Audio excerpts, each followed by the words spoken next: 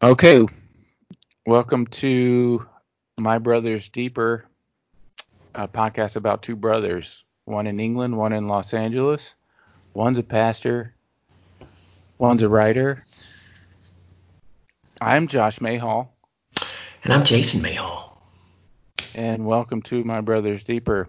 This is the third episode, a second parter called Separation. And the first part we talked about, it was basically a timeline, continuing the timeline of our youth, and got to an area where we moved a lot.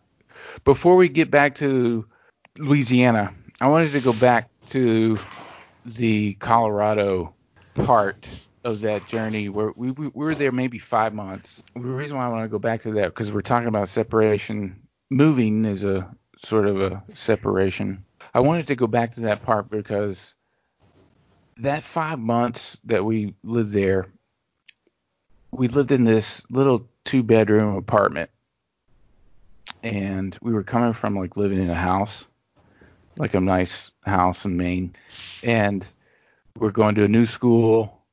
And I don't know if you remember how you felt back then, but like that was one of the most loneliest times in my life, because like we would go to school, and then like on the weekends, I don't know if you remember this, but on the weekends we would like go for a walk because we lived in this sort of like we lived in a suburb of Denver. It was called Lakewood, and we would go to this rec center, right? And then we would like we'd like throw the football. It was like the fall, Yeah. and it was really windy. I just remember that.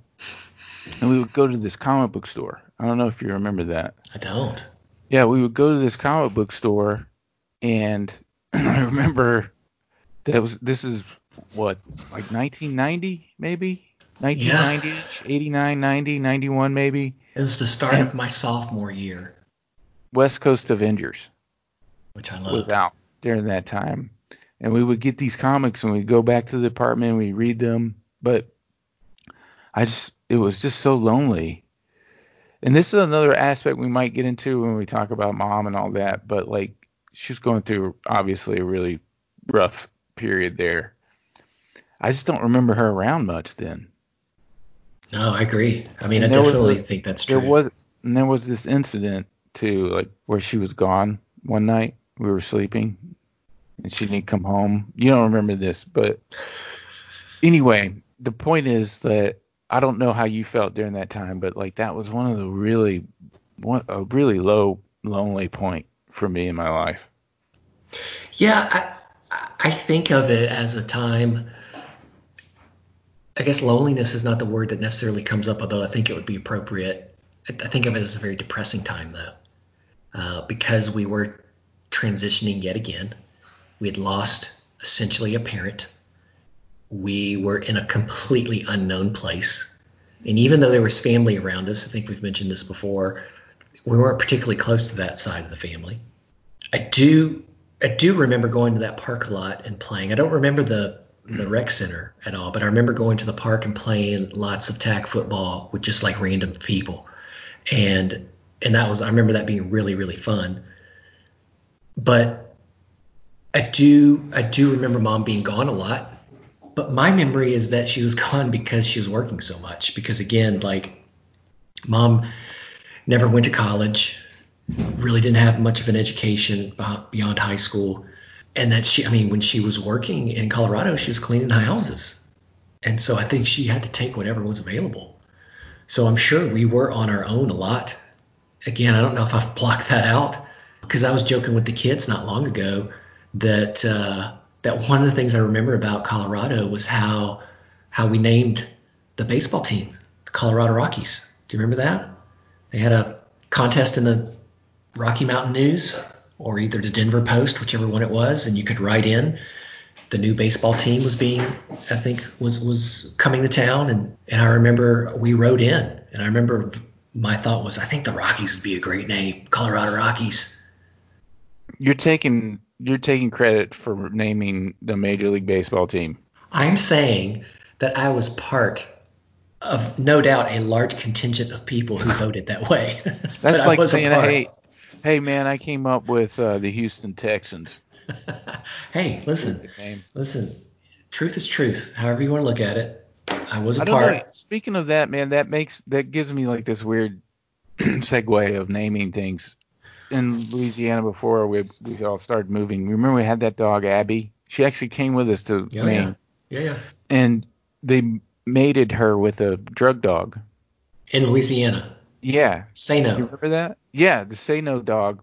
Yeah. That they had this big contest of like, because the guy who our dog Abby, yellow lab, Mhm. right, mates with this drug dog because this guy was like he would breed the dog and he got his pick of the litter. Well, it was the local police department drug Yeah, dog, and so it he was a wasn't just like some trained. random dude. He trained the Yeah, drug yeah. dog, So it was like the local police and they who had like trained her.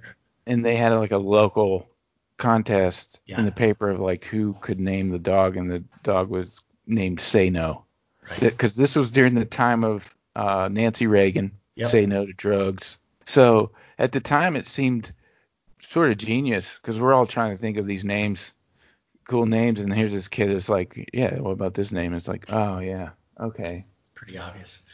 Anyway, so you named the Colorado Rockies. I don't Did remember that at all, man. I I just did? remember, I think, speaking of sports, I remember Buster Douglas had beaten Tyson Tyson. a year Yeah. before that, and he was going to fight Evander Holyfield Okay. next. And I remember, I don't know if you remember this, but we were big fans of Evander Holyfield. He was coming up in weight too. He was a cruiserweight. Yeah. He was coming up to fight heavyweight, and it was one of his first fights. And he got a title shot against Buster Douglas. And I remember our uncle, which is our mom's brother, was like, "Oh, Buster Douglas, I'll knock him out." And we were, and we were both like, "No way, Holyfield." And Holyfield ended up winning. So you called it, is what you're saying. I think yeah, has definitely called Holyfield over Douglas. I Nice. was at that time 12 or 13 and already knew more about sports than our uncle. Well, that's not saying much, honestly. So, okay, so when you think of Colorado, then, like the overwhelming descriptor is loneliness. And you mentioned this story about mom. I know we've talked about this, like just you and I privately. I don't remember this story at all. So there So was an recount the story, and then I'm curious to know like how much of that played into the way you felt in Colorado. Because if I mean, this obviously is a big story, and if we're only there for 5 months, that's a pretty seminal moment. Well, there was one night. So there was a night where we were in bed sleeping. I don't know what time it was, but mom had. I don't remember going to bed, and I don't remember her not being there. I just remember being in bed and her not being in the apartment, and it was like midnight. Do you like wake up and look around or something? I don't think I ever went to sleep because I knew Okay, she wasn't there, gotcha. and just thinking like, where is she? I don't know, like just this uncertainty. And later on, I found out that because I asked mom about it, because eventually she did come home.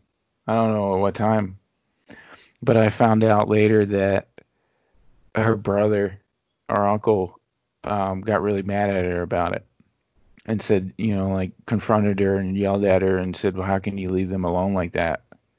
So, yeah, I mean, I You don't know. remember him like arguing with her, or is this he told you this later? They both told me later. Do you know what she was Because I doing? brought it up, it had always bothered me. No one ever talked about it. And then as an adult, it was a memory about being there. And I asked mom about it, and she was like, yeah. And then later I asked Uncle Tim about it, and I mean, the stories were simpatico. So Do you know what she was doing? I think she was on a date. Dang, that's that's disturbing. That's Like I funny. said, there's other things along the line of when we grew up that are disturbing, but I think that would be for a different podcast. So do you feel like part of the loneliness that you felt there, but also just along this theme of separation, like there's the obvious things of separation, of leaving a place, having someone leave you, But do you feel like, the person that we stayed with, our mom, the person that raised us, what aspect of our ability to disconnect do you think comes from the way she raised us? Well, I think we talked about during this period how we both learned how to emotionally disconnect. I think it's just through broken families. I think she did her best to be communicative with us about things. I don't know if you remember how old we were when she gave us the sex talk.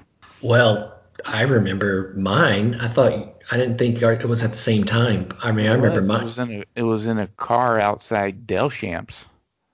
or Walmart because Walmart was right next to Del Champs. Yeah. That's what I So remember. Yeah, I yeah. remember it, and I remember. I mean, we were obviously pretty young because here's what I remember. This is crazy. Is I remember being at one of Dad's friends' houses during the 1986 World Series because the friend that he was watching was a huge Boston Red Sox fan. Do you remember this?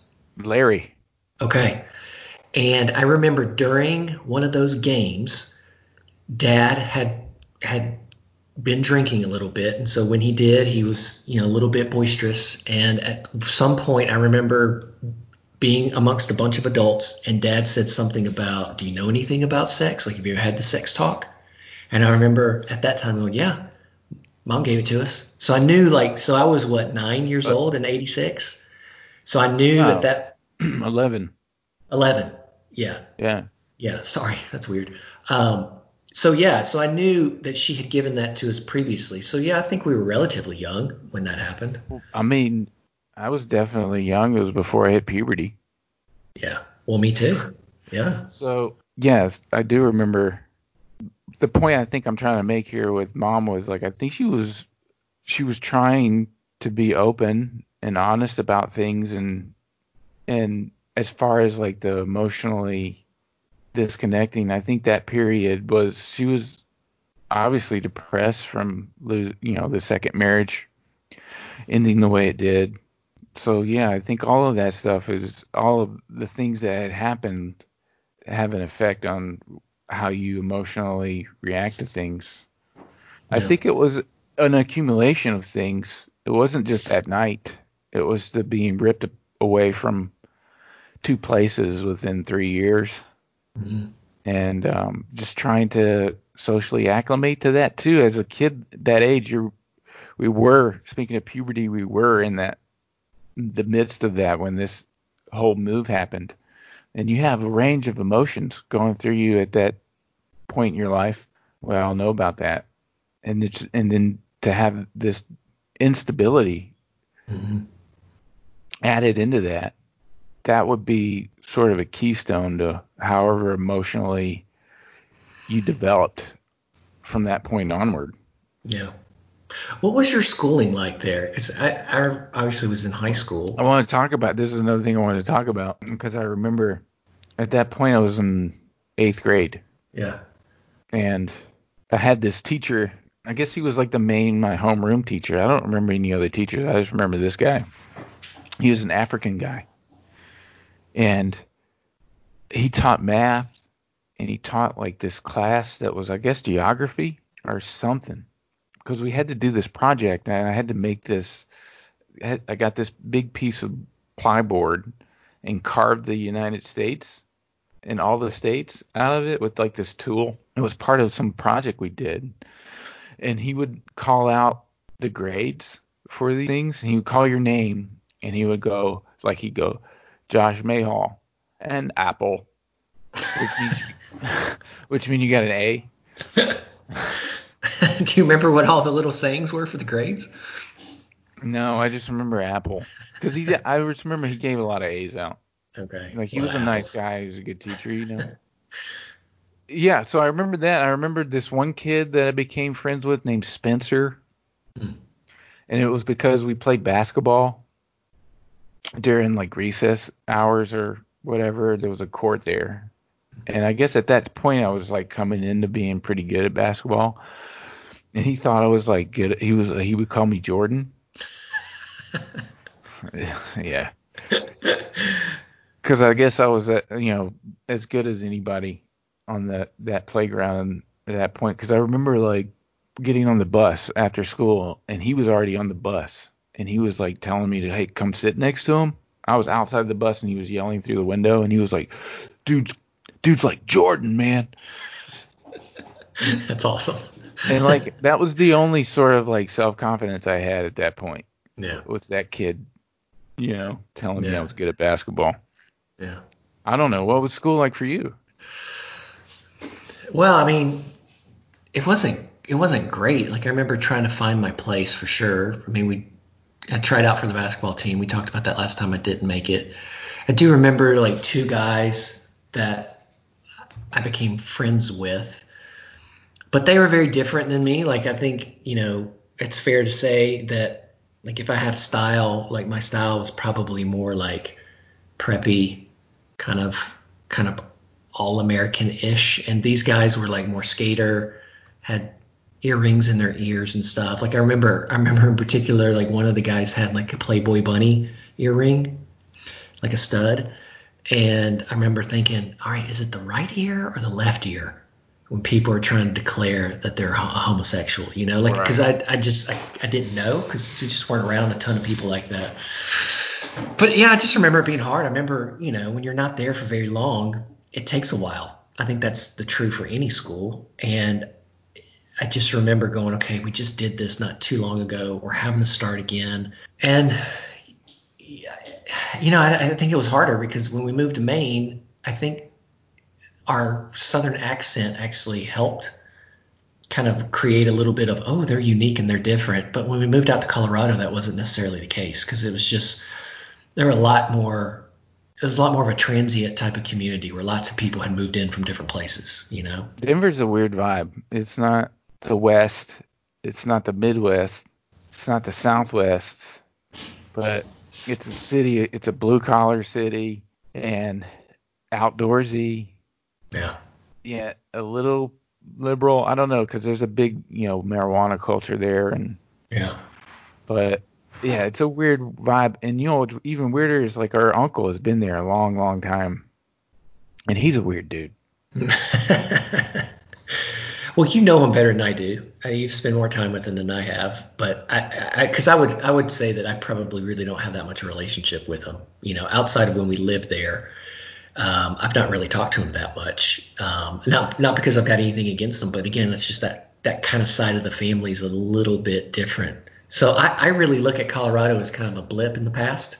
I don't really think that much about it. I don't really have that many fond memories. I mean, I think, like I said before, it feels depressing. That was a place where I think from a separation standpoint, I was glad to separate. I was definitely glad that we moved there from there. Yeah. We were there 5 months, but speaking of that family that lived there and still lives there, I've definitely interacted with them more than you, but I don't understand them. They're from the East Coast. Obviously, I would say that they're East Coast people. That spent most of their time in New Jersey, but they're a very strange, cold group of folks who are very, I don't know what you would call it, maybe backstabby. They like to turn the knife Mm. just to see what happens type of people. I'm not saying they're bad people. I'm just saying that they're a different breed. Yeah. And it didn't help being around them, I guess. But Yeah. as we've seen in future settings, things that have happened. But so we moved back to Louisiana, which we mentioned in the first part, to West Monroe, which upon listening to that second episode, the first part of this two-parter, you seem a little bit more fond of West Monroe than I do. Yeah, I think so. I mean, I think some of that's retrospect because, I think when you look back on things, when you compare it to kind of other people and other people's experiences, sometimes you feel like, well, it wasn't that bad. An example for me would be like growing up, I would have felt like, we had probably a low to middle class upbringing. And I think I was aware of that with people around me and such. And so I kind of carried that stigma with me maybe a little bit. And then when I got to college and you're around a ton of different people, you kind of begin to place yourself like, oh, this is kind of where these people were from. This is how they kind of were raised. And there were some things that I realized about our upbringing. I was like, oh, like either one, that was like super, super normal, or two, like not everybody even had what we had, or we at least got to do some traveling or some experiences that even people who were from a small town in Louisiana never even got to do. So I think retrospectively, I look back on our childhood and I go, okay, there were some tough things, but overall, like there were some good, really, really good things as well. I think I look at West Monroe that way too, to a degree. Like in the moment, it was a tough transition again. It was trying to find your place in the middle of high school for me, which was really, really hard. I've come to terms again that I probably wasn't playing high school sports anymore. Trying to make friends, trying to get girls to notice you to some degree. And I think once I got out of high school and again went to university, like our high school became like super, super good at football. Right? Like when we were there, they weren't good, but afterwards, like they became crazy good. And there was a certain amount of pride that came with that for me. And being in university around people who were, from Baton Rouge and that sort of thing. So I do think that it changed a little bit for me. Like when I look back on West Monroe, and then I think it's always easier to go visit a place that you've been from rather than live in a place. Like I think it's easier to go, oh yeah, like I remember that restaurant. There's some good times there. Rather than when you're living there, you're just like, my God, that's like the only restaurant around. you know? Yeah, you speak of the football thing. I think people have a pretty good idea in America, especially of how big football is in certain regions. You had the movie and then the show Friday Night Lights, which is Texas Yeah, football, but in Louisiana is just as maniacal, it is. and there's a energy to it that's all encompassing. Like even if you're not into it, you feel it and you Mhm. get carried away with it and you notice it and you're very aware of it. It's a strange feeling those Friday nights. Yeah, And the school that we went to, they were mediocre at the time we went there, but it was taken very, very seriously. definitely. It was a job for these kids that were on the team. Yeah. The school took it seriously. That you could see the special treatment there to these players. Everyone was involved. Hmm. Everyone went to these games. Everyone went to the pep rallies. Oh yeah. I remember you. I guess it was your senior year because you graduated from West Monroe High School, Hmm. and I remember you painting your truck, like Oh putting yeah. sayings on the Oh yeah. truck. I Yes. remember I came up, speaking of coining phrases and names or nicknames. West Monroe, your senior year started off well. They were 5-0, and then they were playing another team, six game, and you were trying to think of a thing to put on your truck or something. And I came up with 6-0. Bastrop's got to go. God, that's genius. Because you had a friend named Daniel Dan that was Morrow. super into it. This might have been your junior year because he was a year ahead of you. Yeah, it probably was. Yeah, because he was super into it. Well, yeah. I mean, even if you didn't play, there was obviously a lot of pride that Yeah. that got into it, and it was an event, right? Going to a game was an event. It was a ton of community spirit. I mean, you go, down the main thoroughfare of the city, and you're going to see lots and lots of flags out, and lots of window paint, and all sorts of stuff, signs, and that sort of thing. And so, yeah, I mean, it was a big deal. So again, like there became for me, especially again when I was in university, like at that point, that's one of the first things you do when you're in school. You're trying to like meet people, like, oh, where are you from? Blah blah blah. Oh, what high school did you go to? And then if I said, yeah, I went to West Monroe, like there was an instant, oh, I know that place. Oh, that's, you guys got good football there. So there was a certain amount of pride. Yeah, definitely. when it came to football, Yeah. sports in general. So when you look back on being there, is it pretty negative? I mean, you had some good moments there. Yeah, but I think I just didn't like the small town Louisiana thing at that point, I guess. Yeah. At some point, I did feel very lonely there as well, and I don't know why. Maybe it was an after effect of just what was going on with our family at the time. But you talked about the sort of how where we were like class wise, lower middle class. I think I felt that more than anything. Every year, you go through that ritual of like getting new clothes for school. And I remember being acutely aware of that sort Yeah. of where we were in that structure of life, social structure. Well, it's funny, Josh, because I was just talking about this with someone because I don't know if you've watched the Last Dance at all No. with Jordan on Netflix, and it's really good, by the way. And I was talking with somebody who had also watched it, this guy who grew up in Arkansas, and we were just talking about like it's just kind of like a real trip down memory lane, particularly when it's looking at the 80s and 90s and talking about the Jordans and stuff. And both of us were like, yeah, we never had Jordans, like that was never an option, never an option for us, No. Nope.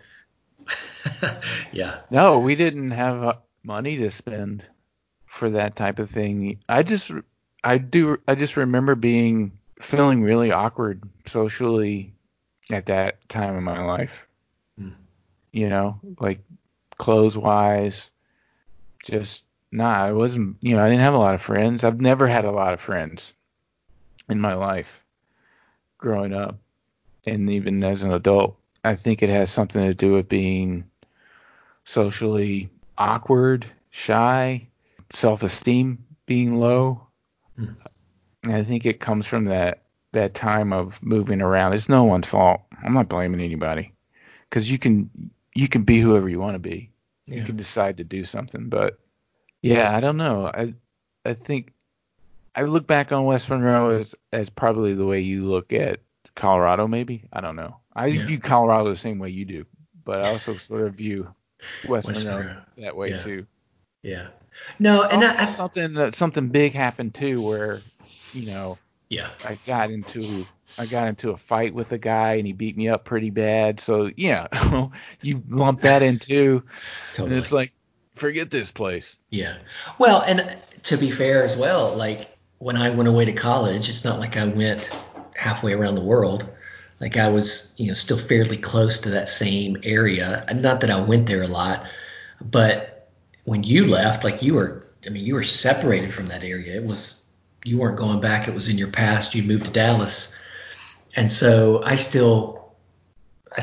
was kind of in that atmosphere to some degree, you know, and could maybe make peace with some of the things that I didn't like necessarily as I kind of came into my own in college and was like, oh yeah, I'm more than just the kid who moved halfway through into high school, because when you get to college, everybody's new.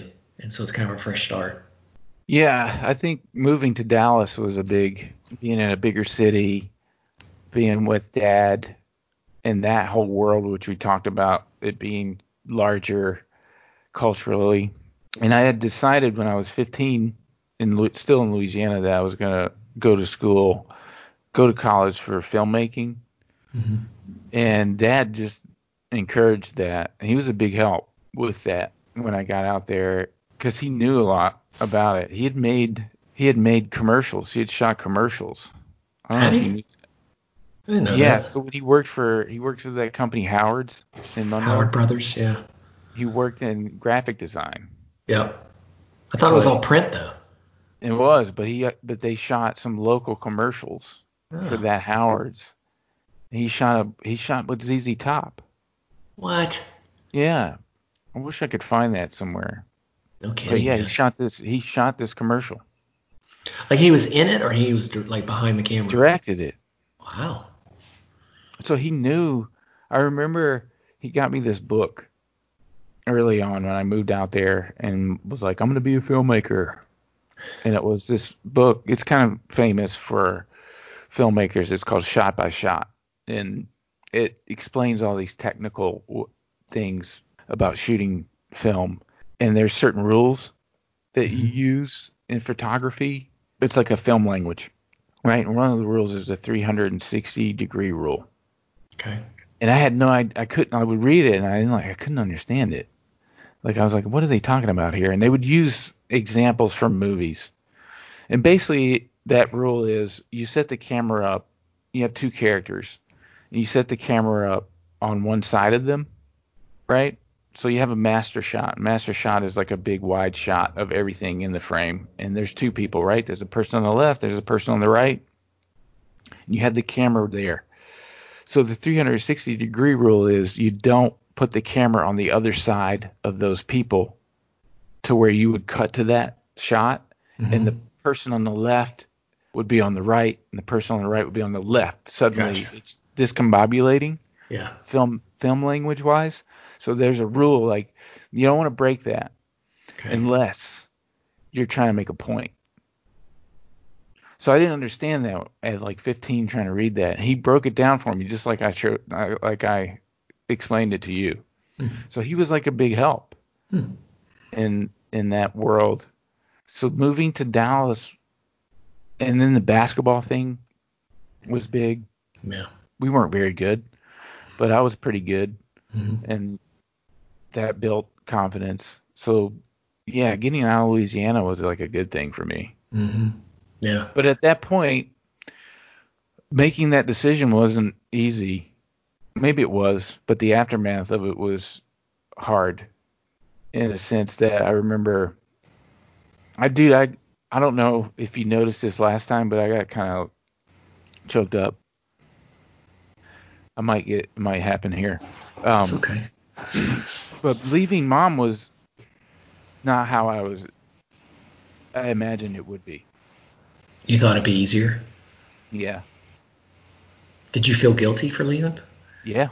Especially in hindsight, especially what happened in the years after that. But like leaving her, it was hard.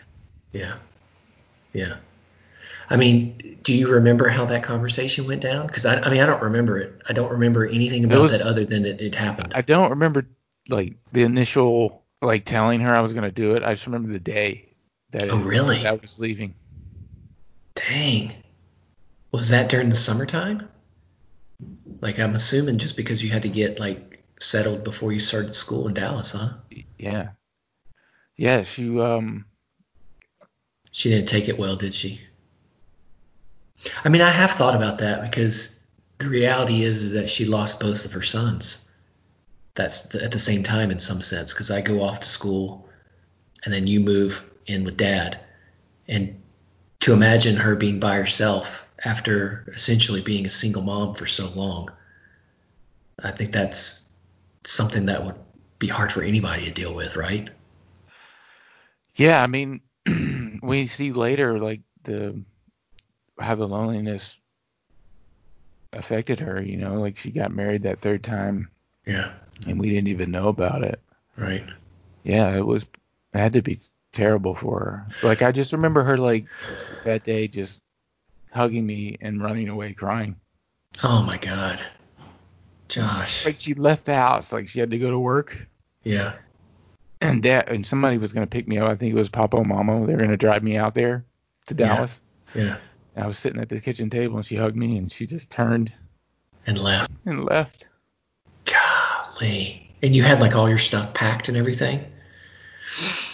Okay, so this is where, again, like I come into the significance of the title of this podcast. Like I feel like in some sense, like I'm a sociopath, because like I know I thought about it, but I don't know if I really thought about all of that. I know not at the time. So now looking back, whatever, 30 years, 25 years, do you struggle with guilt? Do you struggle with like feeling like partly responsible for maybe Some of mom's issues? Uh, no, not no. Like her issues are her own. I do Okay. struggle with like not being there for her. Yeah. Yeah. Or not having her back, Yeah. or being supportive, or being understanding. Yeah, definitely. Yeah. And do you think that that's directly related to your leaving? Or do you think that, and this might I be, think that's it may just a not be as part. easy to break this down, but it's like, it could be a combination of you just being older and wiser and more mature and feeling that way towards an aging parent. But how much of that do you think also plays into like, yeah, I kind of feel guilty that I left her? I don't know. Maybe, yeah. Maybe that is part of it. I don't think leaving her was like big deal of it, the big part of it. I think it was the separation from her and not being in touch with her as much as I should have been. Like I Okay. could have gone, like I didn't go back and see her at all when I lived in Dallas. For how long? Maybe, I mean, maybe a couple times. I think maybe like once you went to college and I was in Dallas finishing my high school years, I don't remember going back and seeing her. I mean, I do remember you coming back for like Christmases though, Okay. because I I do remember, remember visiting you one time in college and meeting Candace that first yeah, time. yeah, but that was, I mean, that was a ways into college though. Yeah. But I remember initially, because like I remember you coming back to Louisiana with dad, because I mean that was still something that would happen during Christmases. You know, he would come see his parents. So I remember you Right. coming with them and us meeting up then. And then I think I remember like us, doing like, like a mini Christmas something with mom during that time. Yeah. I don't remember that. It probably did happen, but I think probably what's informing how I'm feeling is that I did feel very separated from her by Yeah. choice. And in hindsight, I feel I do feel guilty for not being closer to her, Hmm. because the thing with that third marriage was later on out, like that happened after college. Oh yeah. And but it was all like a all leading up. She was lonely, she didn't have anyone. um But Josh, and I'm not trying to in any way like, trying to minimize what you're saying, but don't you think too that some of the things that led to mom, and you do because you've already said her issues are her issues, but I do think that part of mom's decision making is that I think she's always been a lonely person. She's always felt like an outcast. She's always gravitated towards a codependent type of relationship with friends and with, um, you know, relationships, marriages and such. And so I think some of that's her. Like some of that was present way before, Definitely. Yeah. we were making those type of decisions. Yeah.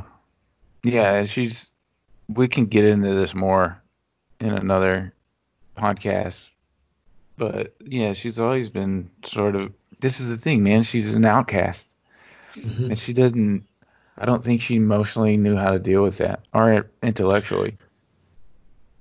Yeah, I mean, again, I think that a lot of my perception of mom, and this is part of the reason why I respect her so much as a mother, was that she was in a survival mode, where you've got the classic fight or flight. She was the type of mom that fought, and did what she needed to do. I mean, she very easily could have said, "This is for the birds. I'm out of here. I don't know how to handle me or kids or divorces." But she did what she needed to do, if it was to work crazy hours and if it was to work at a job that maybe other people saw as demeaning, if it was to go back to school, which was not her strong suit by any stretch, like she did the hard things. And that's what I find so crazy respectable about her. Yeah, I do too. There's an underlying humanity there. Yeah, yeah, She's got a big heart. absolutely, absolutely, yeah. So when you went off to college, what was that like getting away from her?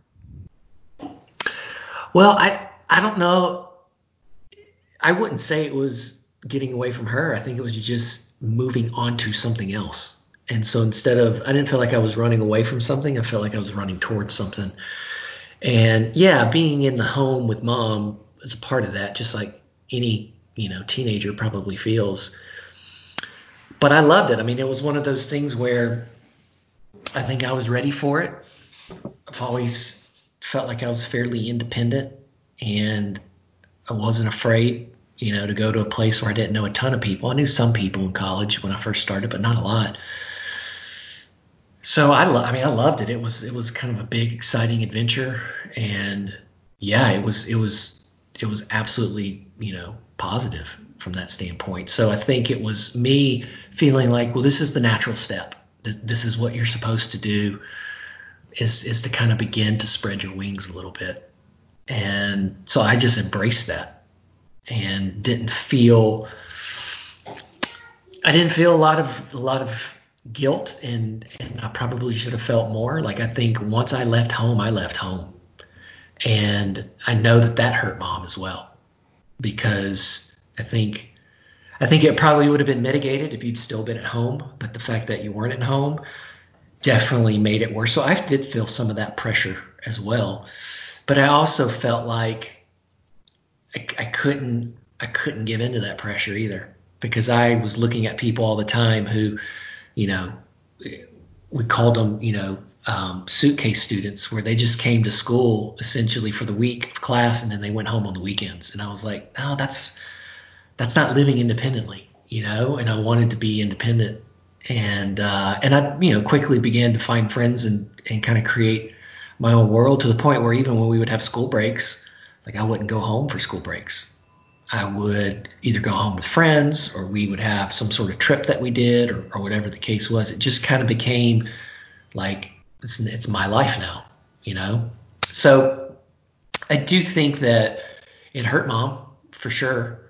And it's one of those things where I see that now and feel bad about it. But in the time, I felt, I don't know if justified's the right word, but I just felt like, well, I'm just living my life, like, this is supposed to be what's healthy, and if I'm working towards something, theoretically, some sort of degree that leads to some sort of job, I need to start learning stuff. I need to start learning how to take care of myself anyway. So yeah, I mean, I would see, it's not like I never went home. Obviously I did go home. I would see mom occasionally as well, and she would come and try to help me out as much as she could. It's not like she was in any position whatsoever financially to help me out, but every now and then she'd come and take me to a laundromat, and pay for my laundry to be done. Or, we'd run to, Walmart or something, and she'd help pick up some stuff for me. But yeah, I mean, I do remember feeling the pressure of her being alone and her struggling with that separation from us. I don't think I struggled with the separation from her, but I remember feeling her struggle and the separation from me. Yeah, other than that day that I left, I didn't feel it either. I did, as far as I felt kind of free. It felt freeing to get away from her for sure. That day was hard. That moment was hard. But do you remember when you were in college and I was in Dallas, what our relationship was like?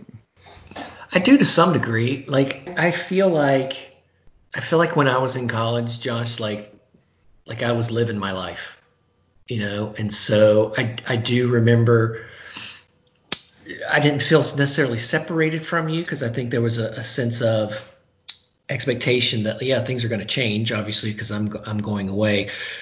But I do remember feeling comforted by the fact that you were in Dallas with Dad, because I knew that was something you wanted. I remember feeling happy for you, because you obviously were. Like, there definitely was a change in you, and there was a change in the dynamic too, because obviously you and Dad became a lot closer, which I do think that felt a little threatening to me to some degree. Nothing that was like, I don't like them kind of a deal, but it was noticeable, I guess, is the easy way to say it. And I remember when, you started getting really involved with basketball, and how good that made you feel and it made everybody feel? I mean, because I remember when you became captain of the team and how that made me super, super proud. And you just seemed to be in a good place. So I didn't feel as much of a worry for you. I do remember being like, man, I would love for Josh to come out and just visit, and see some of my friends and do some of the stuff that we did. So I still felt close to you in that sense of like when we were together, it would be a good time, you know? What about you? How did you feel? Yeah, I felt the same way. I mentioned before how I remember coming out there and staying with you for like a week Yeah. because you lived in this little house. Yeah, that's right. Yeah, I remember that, and that was fun. I had a good time. I had been out there before though, when you lived in a dorm too. You I had had. met one of your friends, LaBeouf, Yeah. and seeing that sort of world that you lived in was interesting, Yeah. and just those friendships you had with that guy. I remember him one time. I went with you guys to. It was some sort of Bible study. I don't know if it was a Bible study, but it was some sort of like church function or I don't even know if it was a church function, but it was a bunch of people reading from the Bible or whatever, Okay. I guess. But something came up and you guys were like talking about stuff in this group, and the subject of it was like a selflessness Hmm. and the subject of selflessness and wanting to do for others just to not to gain anything personally, but just to do it and want to do it. And your friend LaBeouf was commenting on that in this group, and he was saying something to you about how something happened, something was coming up on a weekend, and you had needed something, and he wanted so much just to give it to you, like to be there for you and do it. And he expressed this like weird, not weird, but like just this crazy love, you know. Mm-hmm. It was cool to see that he had made a friend like that. Yeah.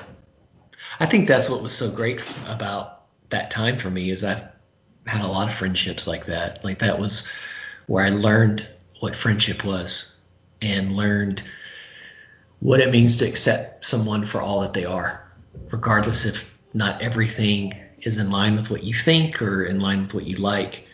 So yeah, that was super valuable for me for sure. And I remember wanting you to feel part of that. Like I wanted you to know there's a good thing going on here, and I just wanted you to see it. So yeah, I mean I do feel like during that time you felt it felt like to me that you were just in a good place, and that you were doing well. It seemed like you had some good friends. So yeah, that's what I remember. I think where it started to get a little bit weird was probably after you graduated college or graduated Yeah, high school. there was this friction with spirituality, right? Yeah, I think there was friction with spirituality, and then I think there was. I mean, correct me if I'm wrong. I may be getting some of the timeline wrong here too. There was friction between you and Dad as well, Well, yeah, and I mean that he had kicked me out at one point. right, and so I started feeling that friction too, and felt a little bit in not like in between, like I was there, but I was talking to Dad more than I was talking to you, and was getting his perception of it, and it felt like, gosh, what's going on with Josh? Like what's happening there? And it felt like you were going in your own direction, like you were trying to say, hey, this is who I am, this is what I want to do, and that's I think everyone needs to be able to do that. But it did feel like our relationship changed at that time as well. Yeah, I did. I think at that point I was in a state of rebellion against him. So We were what fighting. started that whole thing? Because again, like in my perception, it went from like, holy cow, this is awesome. Josh is with Dad. They're very similar. They've got similar likes. Dad's like encouraging him. He's thriving. And then all of a sudden, it's like I remember you going to college maybe for a semester. Is that right? And Yeah, then you were I just think like, that was school's probably not for the. me. I think that was the where it started. Friction between me and Dad was that he was very, very disappointed that I didn't go back to school. Also, they were in a they weren't very helpful.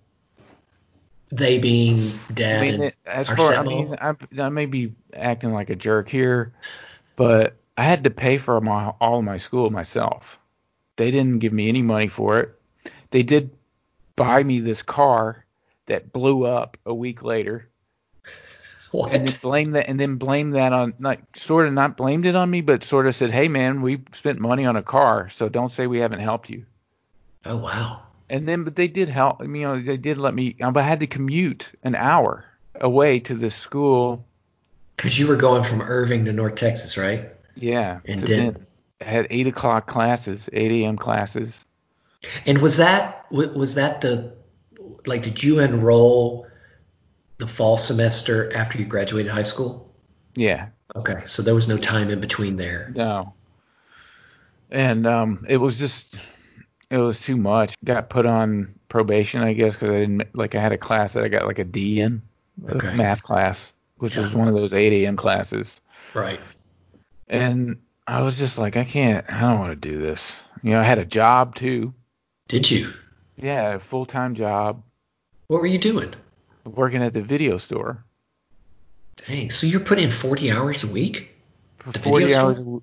a week and then driving to Denton 4 or 5 days a week. Man, Just no sleep. I don't think I Um, knew that. so anyway, when I told him like I'm not going back, he was really mad. And it just went down here from there. And I started dating this girl who was a black girl. I don't think I mean, I didn't never took him as a racist, but I know that he said some things to other Really? people. What? I know he said something to mom about it.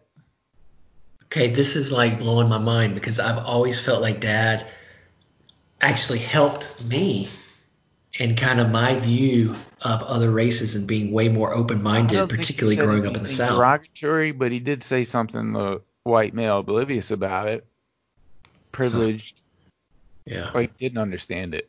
He told mom that. And wasn't in favor of it.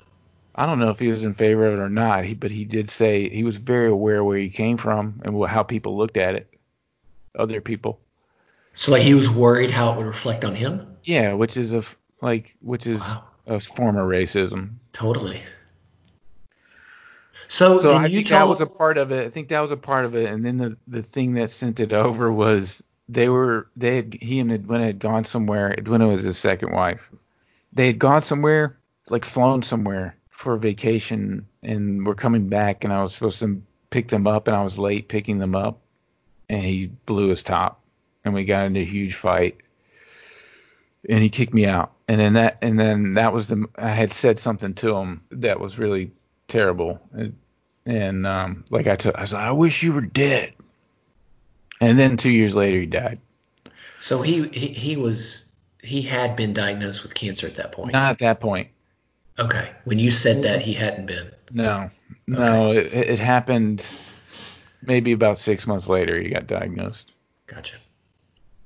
Okay. So yeah, that happened. I mean, that's a pretty huge deal, man. But Like during, but yeah, I mean, during when you that, talk about like feeling disconnected, like yeah, how were you just like an angry teenager at that point going like screw him, he doesn't understand me, or did you feel the emotional consequences of that?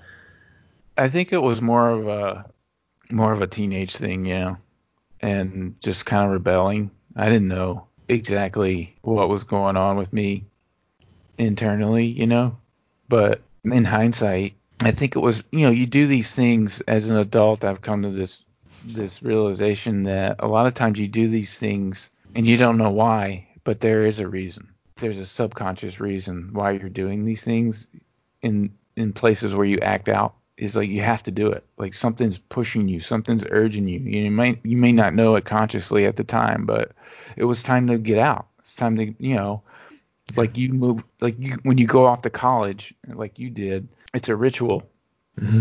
It's part of growing up. It's a And rite of I did, passage. yeah, rite of passage. And I did that sort of, and then it failed. So I had to do it in another way, Mm. and it just came out. Sometimes it's not pretty. Yeah. I think maybe that's a theme in my life. you're supposed to level up, and I just do it in a weird, forced way, I guess.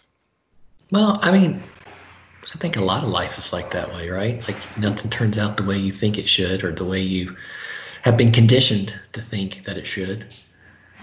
But Yeah, I had this idea that I would be like this maverick filmmaker, like I would just do it on my own, you know. I don't need mm, school and all that. And at the time, I was thinking that, I'll just do it guerrilla style. right. It never happened. But getting back to like our relationship, and going back to the sort of spiritual thing, I remember like struggling. Like, I don't know if this is true, but I remember you sort of trying to like, I don't know if like convert is the right word, but like struggling with like Christianity and all that. And do you remember having conversations like that back then? I do, yeah. I mean, I definitely remember I guess I remember having conversations at different times in our lives. And during that time, for sure, having conversations with you, having conversations with dad. I mean, now, here's what I don't know. And you can be 100% honest with me on this. Like, I don't know how I came across. Like, if I came across as like holier than thou or superior, like I sincerely want to ask for forgiveness and apologize for that. I hope I didn't come. I don't remember coming across that way, but oftentimes you're not aware of how you come across. But I do remember having those conversations with you at various times. I don't remember them being antagonistic. What's your recollection? I remember some of it being tense, some of it Okay. being like those discussions about, what a real Christian is and what the Bible is, because I was all very confused about it at that time because I was like, I don't believe that these stories really happened. I remember Yeah. having those discussions, and I was like, these are metaphors for things, and you're like, no, you're pretty adamant about what you thought about it, and just like the conversation's not going well. Okay. I'm sorry. Like, did you feel like I was dismissive? A bit, yeah. Okay. All right. I'm sorry, man. I It's mean, okay. I mean, this is the part. This is the part of the story where I feel like there was an emotional sort of disconnect between us. yeah.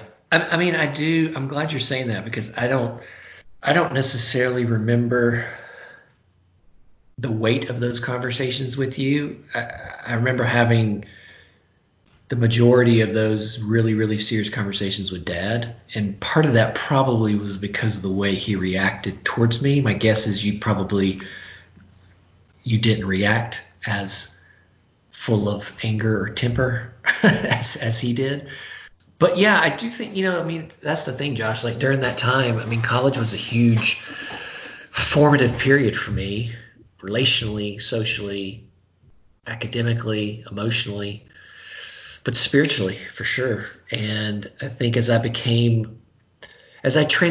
from faith that we grew up with and in many ways were forced into by mom, right? I think college was the opportunity for me to go, hey, is this real? And to be able to try to judge it. And so once I went through that, and in some sense you're always going through that, but once I went through that process and felt kind of firm and convicted because of personal experiences and just because of reading that I had done, I also felt pretty confident that like, okay, well, if someone asks me a question, I should be able to answer the question. You know, like there's this passage in the Bible that talks about like be ready in season and out of season to give a defense for what you believe. So I was like, well, I need to be able to have that discussion, particularly with my family members, particularly with my dad and my brother who are like smart guys. And, I mean, I still think dad's like one of the smartest people I've ever met. So yeah, I mean, I probably was pretty firm in what I believed. And Well, that caused a natural wedge to some degree. yeah, it did because it kind of culminated in that one summer. Yeah. What was his? You said that he was very sort of angry about. What was he so angry about when in these discussions? I mean, honestly, I think he was angry at me because he felt like I was checking my brain at the door. And I think he was disappointed that I had been brainwashed, or he was disappointed that not that he ever said these words, but like I took the easy route, like I just became another Southern boy who's going to go to church. Wow. And I think that's what he was most angry at, because I mean, as you mentioned, like he really valued education. And by the way, he didn't help me with one penny in school either, despite multiple promises Yeah. to the contrary. But I do know that there was some pride there, and he wanted us to have an education, and that may have also been similar to what you talked about with your relationship. Maybe that reflected on him in a positive way that he liked. But yeah, I think that's what he was angry at. I think he was angry at me kind of seemingly just checking my brain at the door. And so he would test me and he would push me, particularly that summer when I was living with you guys.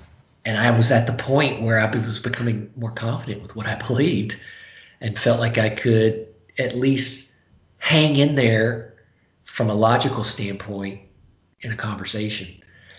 And I think that made him even more mad because Yeah. it almost felt like a bit of talking back, like a bit of a rebellion.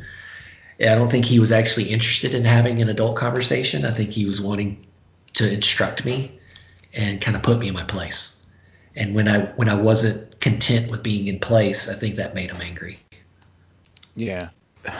I don't know what his emotional state was in that world that he lived in at the time, because he wasn't the breadwinner.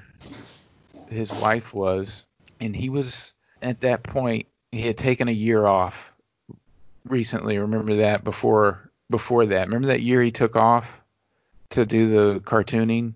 Yes. He never, job wise, he never recovered. He never got a really good job after that. And he worked at this comic book distribution company, Mm-hmm. which at the time was a pretty good gig because he was running it. But then they got bought out by this conglomerate shortly thereafter and lost his job, and then couldn't find anything, and ended up being thrown a bone by this guy who owned a big comic book shop in Dallas. And he worked there like a regular employee, and then he Mm-hmm. got cancer, and then so it was like at that point in his life, I don't know if he felt very confident about himself. He never Yeah. talked about it. He never came off as a guy who was dealing with self-esteem issues, but knowing how human beings work, he had to be having all kinds of self-doubts, Yeah. you know. Yeah. Yeah, I would have thought so too. I mean, because you're right. I think it was very clear kind of where the majority of the finances came from. I didn't feel like he was ever like emasculated by that. Maybe he No, was. I never felt I like don't. that was in the air. Towards the end, before he got sick, I did feel that he and Edwina weren't on the same page. Hmm. So I think that they were probably feuding about things, how married couples do, and money has a lot to do with that, Yeah. from my experience. And yeah, so I don't think everything was roses there, and Yeah. it could have reflected on his relationship with you.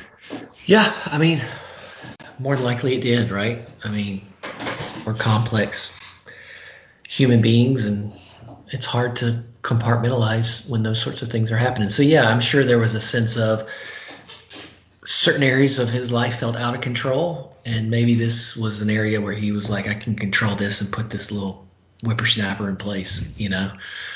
Yeah, so I do think, again, kind of getting back to us, like I think, yeah, that, so kind of in combination with where I was going from a faith perspective, and then where you were going as well from a faith perspective, but also even from a familial perspective, where you were kind of, in a sense, outside of family, feuding with dad. I don't know if what relationship or interaction you had with mom during that time. Did that increase or did that remain the same as I before? think it got better with mom. I remember when I moved out, I went and stayed with a friend. He was living with his mom. They lived like around the corner, and I went and lived there for 6 months, and I was still working. And she And I came to got, visit you, didn't she? yeah, I got a place. I got my own place, and she came out that Yeah. weekend and helped me move and stayed with me. So yeah, it got better, but I still didn't know what was going on with her personally. Like, what was she doing every day and who was she hanging out with? I didn't know that. I was Yeah. still, in 19, 20 years old. You don't really think about those things. You're not that sensitive to that part of your parents' lives. Yeah. But during this time, though, you graduated college. What was your degree in? Finance. Ah, I thought I was going to be a financial planner. but then you took a job, right, in Tyler? I did, yeah. So my senior year, when I was about to graduate, my plan was start setting up interviews, and I wanted to move to Dallas because I figured that's where the most of the opportunity was. And whether it was going to be for a bank or whatever, I just wanted to be in the finance industry with the goal of eventually becoming a financial planner. And part of that too, to be honest with you, was also informed by my faith, because I had kind of a mentor in college who was kind of in that finance field, and he had told me something that I just remember thinking, man, this is really, really, really cool, because he was a Christian, and he said, Jason, if I can get people to trust me with their most valuable asset, which is their money, if I can get people to trust me with that, then maybe I can develop a relationship where then I can tell people about my most valued asset, which is my relationship with God. And like at the time, I was like, that sounds awesome. I was in finance. I was like, that sounds like a cool thing to where I could still like make an impact in people's lives, but then kind of do what I wanted to do. So yeah, so I started setting up interviews, and then I'd worked at this camp during the summers, and they offered me a full-time job, and I did not want to do it at all. Like I did not want to go, because that's not what I want. It's just not my plan. And I had worked there a couple summers, but the last summer I'd worked there was the first summer that Candace and I had started dating. And I knew that things were getting serious with Candace, who's eventually my wife. And she hated that place. She hated that camp because it was a very like intense, like when you're in camp, like there's nothing else going on in the world. Like it's like super, super intense. So when they offered me the job, I was just like, yeah, thanks, but no thanks. There's very, very few moments in my life where I would claim something like this. But I really, truly, truly believe, because it was such a powerful experience, that I had a dream where I was given direction, and the direction was take this job. It was not something I wanted to do. It was not something that I knew in no way this could be coming from me. Like this is not my idea. And I remember feeling like absolutely terrified that I might lose Candace when I tell her this is what I was going to be doing. And again, I think it was a very supernatural thing. She heard the news and almost immediately was like, yeah, you're supposed to do that. And I was like, dang. So I went into that job. That's a long way of saying I went into that job thinking it was a temporary thing, and that I would eventually get back to the world of finance. And then life just kind of took a different direction. You eventually moved to Dallas, went to seminary. Yeah, I mean that while I was working at that place, thinking, okay, this is just like a temporary assignment. It just had some pretty profound moments of what I would call like a calling, and going, yeah, this is actually what I'm built to do. This is what I'm put together to do. But I didn't feel confident going into quote unquote ministry, because I mean we'd gone to church growing up, but it's not like I was like a star Sunday school student or something like that. And so I was like, man, if I got to do this, like I feel like I need to know more. I need to know stuff about the Bible, and I need to, be able to answer tough questions. So then I decided to go to basically theological school or seminary and to get a master's in theology. So we moved to Dallas. In the process of moving to Dallas to go do that, I wound up getting a job in Dallas, working full-time at a church, and then going to school part-time. The reason why I steered it in this direction was because we were talking about before that, in those days of leaving mom and then dad, having these frictions, and then he eventually passes away. I didn't feel that close to you during those years. But when you moved to Dallas, I was still living in Dallas. You got married. You lived in this apartment that was by this golf course. Yeah. And I'd come out there and see you guys. And then you eventually bought a house. You had a kid, your first kid. You had Jonah. We started to kind of get closer. Yeah. During those years. Then there was movement. You moved to Ruston from Dallas. We were still seeing each other, here and there, but not a lot. Mom had moved out to Dallas at some point too. Yep. And then you guys moved to Ruston, and then you moved to Cincinnati. So there was some movement there too. Yeah. For you, what was that like? Like all that movement? It was all positive at the beginning for sure. Yeah, I do remember when we moved to Dallas that was a good thing for us.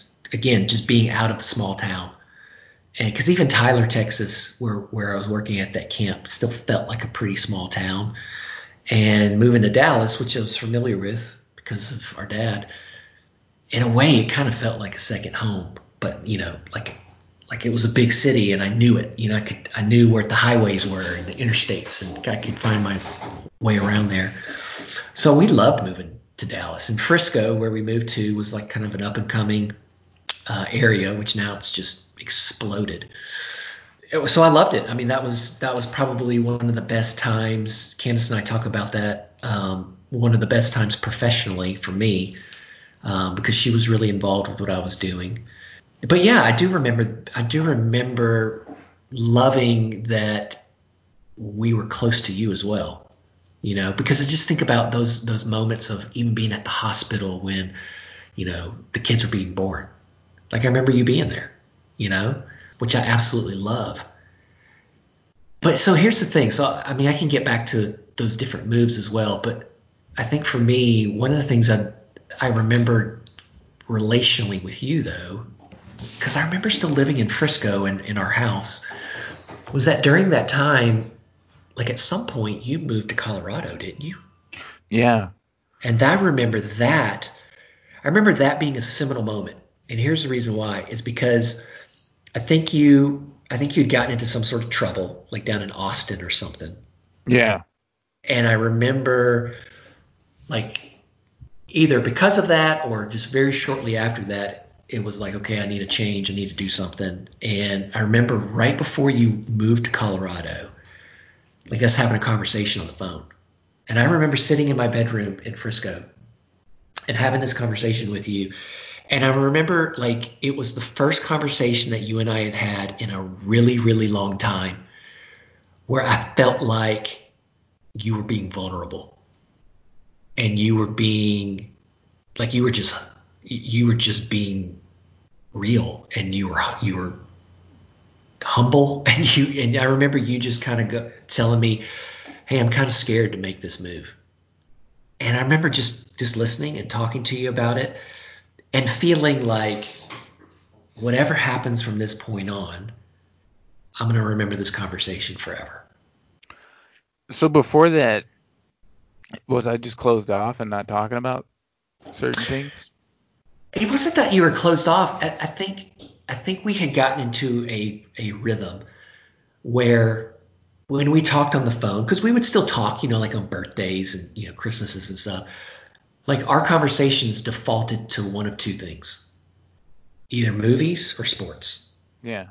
That's what our conversations would default to. Yeah. And I remember actually having a conversation with Mom, and I think this conversation absolutely broke her heart that I said this. And in retrospect, I probably would have kept it to myself, but it was an honest comment. And the comment was, she was saying something about like, why aren't you and Josh closer, and such and such and that sort of thing. And as you said, like, I think my life had a wife, had a kid, maybe had 2 kids at that point, and I think you were a little bit aimless, and kind of doing your own thing as well. And I remember answering Mom with that question of going, Mom, like, the reality is that if we weren't related by blood, I don't know if we would be friends. Like our personalities and our interests are so different. And I remember her being like, how can you say that? That is horrible. And I was just like, I'm just kind of looking at it as a matter of fact. So I don't think it was like that you were closed off necessarily. I think you were like intentionally closed off. I think that's just where you were, and we were headed in 2 different directions. Yeah, I think if you were to say that to the mom today, she'd probably understand it. I Because that agree. seems normal, a normal Yeah. thing with families where people are different and they have different interests. But I Right. asked you that question about being closed off because I probably was, and I probably still am at some point. It's something that I'll probably forever be working on, because what we've talked about most in these 2 episodes is like the emotional distancing, cutting off to survive. Yeah. It's this form of survival, but the downside of that is that you're isolating yourself and you're all alone, and this loneliness can erode you, Yeah. Obviously, to bring it back to what we're dealing with today, we're all kind of dealing with this, and you're seeing this explosion now with all these riots and stuff, and, well, protests. I don't know if the people are rioting, maybe more cop based, but Yeah. it started with moving from Louisiana to Maine, the divorce, moving to Colorado, moving back to Louisiana, moving to Dallas. And yeah, all that stuff in there, I emotionally just shut off. Mm-hmm. And it was like I told you, and it happened early. It was an early thing where Mom sent me to the counselor in Maine, and I wouldn't talk to that guy. I just didn't want to talk about things. But to expose myself would be to expose myself to pain. And it was hard to deal with. I mean, I probably still don't talk enough about things. Mm-hmm. Obviously, I'm breaking down crying on this thing. So, That's okay. I don't think that's a reflection of you not talking enough about stuff. I think that's a reflection of you getting in touch with your emotions, which I think is a good thing. yeah, So I think you're right though, from the standpoint that feeling that distance and feeling that isolation has a huge effect on both of us. And I think that's, again, kind of the interesting thing is, like, in some sense, I think I've taken that pain and I've taken all that dysfunction and separation and, movement and all that sort of stuff. And, like, at my heart, I probably tend to be more optimistic towards things. And so I really strive in that direction, where I think you're probably more pessimistic, right? And so definitely.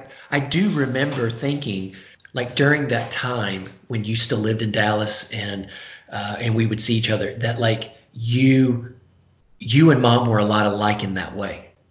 Like, I remember, Still are. yeah, and I remember having those conversations with Mom during that time of just going, like, I can't take it. Like, I can't take the constant woe is me, life is horrible kind of a deal. It's like I'm sticking in there because I'm her son and I love her, but it absolutely drained life from me. And so I do think you were in that category for a long time. And I think since you've moved out to California, there's just been a huge change, a huge change. And some of that I'm sure comes with time, but I think it also comes with, like, you're on your own and you've had to struggle and make ends meet. And I think you've done well in a lot of sense of I don't know. I think there's a lot of, like, you're the type of person now that I want to be around. Like, I find you, I mean, I love you as a brother, but I also find you very, very interesting. And I love hearing your perspective on things. And I think there's just an ease in communication now that we have that we didn't have at that time, for various reasons. moving to California, specifically to Los Angeles, has been good for me as a personal growth wise. Maybe some people out here that I know wouldn't think that, but I think Los Angeles in general is a place that is it's a very lonely place. So it makes you deal with it. It makes you deal with things within yourself. And I think that level of personal growth has happened here. So, and also just there's a difference between a person like Mom and a person like me. And I'm not tooting my own horn. I'm just saying that you have to be curious about things within yourself and sort of like point in that direction and say, well, why is this the way it is? And be curious about it. I don't know if Mom is all that curious about it. Life is work, and you have to work on things, especially yourself. Yeah, absolutely. But one last thing I wanted to talk about before we wrap this up was this thing about the emotional distancing and like being able to survive, using that to survive. There's something in my life that I've noticed that I've been trying to work on and I think it's a direct thing from that emotional distancing thing is like you talked about this in the last episode about how you're able to do that in relationships with people, fall out of contact with them, and then somewhere along the road pick up back with them without a hitch. And you found that people have a problem with that. And I started thinking about this thing in my life of how that emotional distancing thing, you build that thing up, you build something in your mind of a sense of superiority. I don't know if this makes sense to you, but I find that people react to me in a certain way of like they're afraid to talk to me because I hold certain things in high regard, like certain morality or certain ways of interacting with people. Like, you should do this, or should be the way things work in a friendship. This is what, and like maybe I hold a standard that people are like, man, I don't want to deal with that. And it's sort of like almost a snobbery in a sense. I don't know if you dealt with that. Completely. I mean, I think I think Candace and I as a couple, we deal with that with a lot, because one of the things that we joke about is that we tend to be the pushers in relationships. Like, we tend to be the people who press and who push people beyond having just superficial conversations. It's like I can have a million superficial conversations all day long. That's not what I want.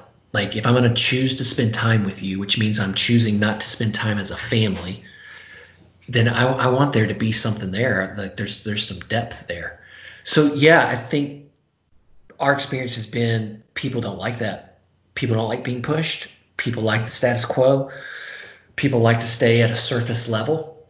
And when you press, I think people will assign a superiority to you. And it's not about being superior. I think it's about being deeper and trying to take people in that direction. So yeah, I think I struggle with that a ton. And I think to some degree, like, that was, in a different way, that's probably part of what I was struggling all those years ago in having conversations with you and having conversations with Dad, of going, I feel like there's something deeper in life. Here's where I want to take it. But I wasn't able to articulate it at that time in that way. But just in normal relationships, there's no question, man. Like, we feel, like Candace and I particularly, we feel that a lot, because I'll just ask the tough question, or I'll offer something in order to try to model vulnerability, and it freaks people out, Yeah, I've found in my life that seeking a way to be more transparent, like when you're talking to someone and being what they call real, like being more real with people and being like, okay, what's this about? Because we all have these in society. We've built up these, what small talk's one of them, but there's all these other facades that we sort of operate in certain social situations, and it's all just sort of a way to make everything easier to glide against each other. Like, the society is sort of like putting WD-40 on things. We've developed all these WD-40 things in society instead of like stopping and saying, okay, what are we really talking about here? What are we really wanting to do here? And like being like that is exhausting to people. And I It's found exhausting that, to me. I It's know, exhausting in general, but it's worth but it. you can only be who you can be. Yeah. And I found that and I'm not saying that I can't work on some things, but I found myself I've mentioned before, not a lot of friendships. I think it's because of that. Mm. Yeah.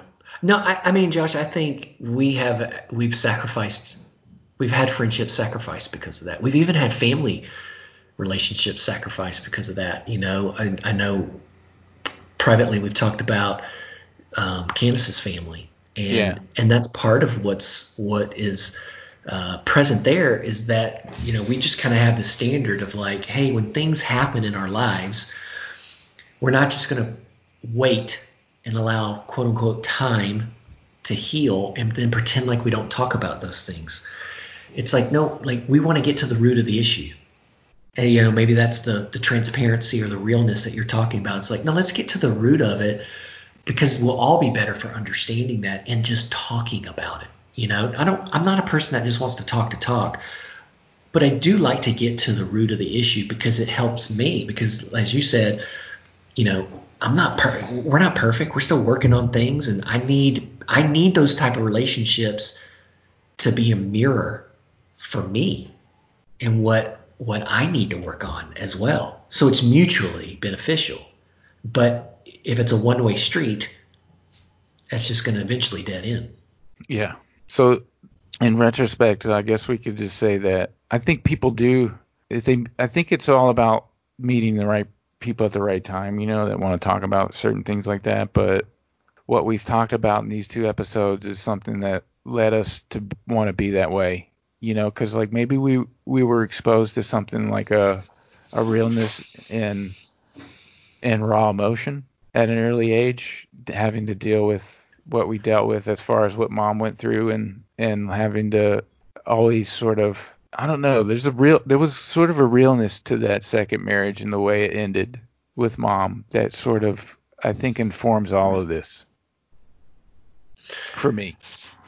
Yeah, I mean, I can see that. I mean, I'd have to say probably the biggest source of informing me in wanting to be authentic and wanting to be transparent and wanting to seek after those type of relationships, I think starts with my faith, because I think that's essentially that, like like we just finished in church, and I know we're getting close to time, but we just finished in church doing this whole teaching series on some of the one another's in the New Testament. So like there's all these commands in the New Testament, either from Jesus or from Paul, that say things like, do this one another, like forgive one another, submit to one another, confess to one another. Like there's all this one another language. And I think it's all geared towards trying to create community, And so I think for me, that's a big part of what informs my desire to have it and to want it, because I think at the core of who we are, that's how we're made. And I think that's how we're designed to thrive. But yeah, I do think it's unmistakable that what we've gone through has informed who we are. And look, I would say too, like it's taken you probably longer to make peace with that, because, kind of using your own stories before of like, in many ways you were probably running from that and intentionally disconnecting, because essentially I think that's what happens is you experience all this junk in your life and you either embrace it or you reject it. Right. And I think sometimes Yeah, you do both depending on where you're at. I definitely was running from dealing with emotions in my life for a long time. Yeah. And Yeah. just sort of avoiding it. And you Yeah. mentioned, I got in trouble too for it with the law, with Johnny Law. Some of that stuff was just dumb stuff, like not taking care of stuff like an adult, you know. And other stuff was just, just being a jerk and drinking too much, you Yeah. know. Sure. So, yeah, and that's an avoidance Hmm. of things in your life. So, Yeah. That's in some ways it's medicinal too. Right. yeah. Yeah. Yeah, I mean, it's just a way to stamp down the demons, Yeah. whatever they may be. Yeah. All right, so I think we pretty much covered separation. I think so. And I don't know what you want to talk about next. There's a lot of different directions we could go. I feel like we've teased several things over the course of the last I few wonder weeks. if we should just jump into the mom pool. I think that's fair. I think that's Yeah.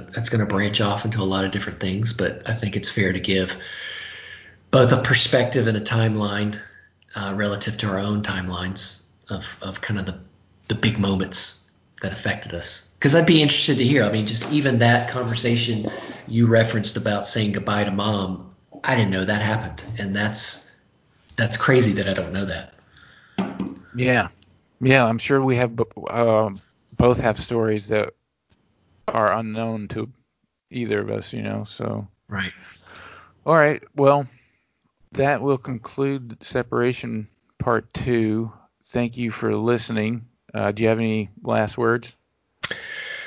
No last words at all other than thanks for listening. And if anyone does want to just simply make comments and let us know what you think and what you like, and if there's areas you want to explore or want us to explore or to expound on, let us know, and we'll take that into consideration.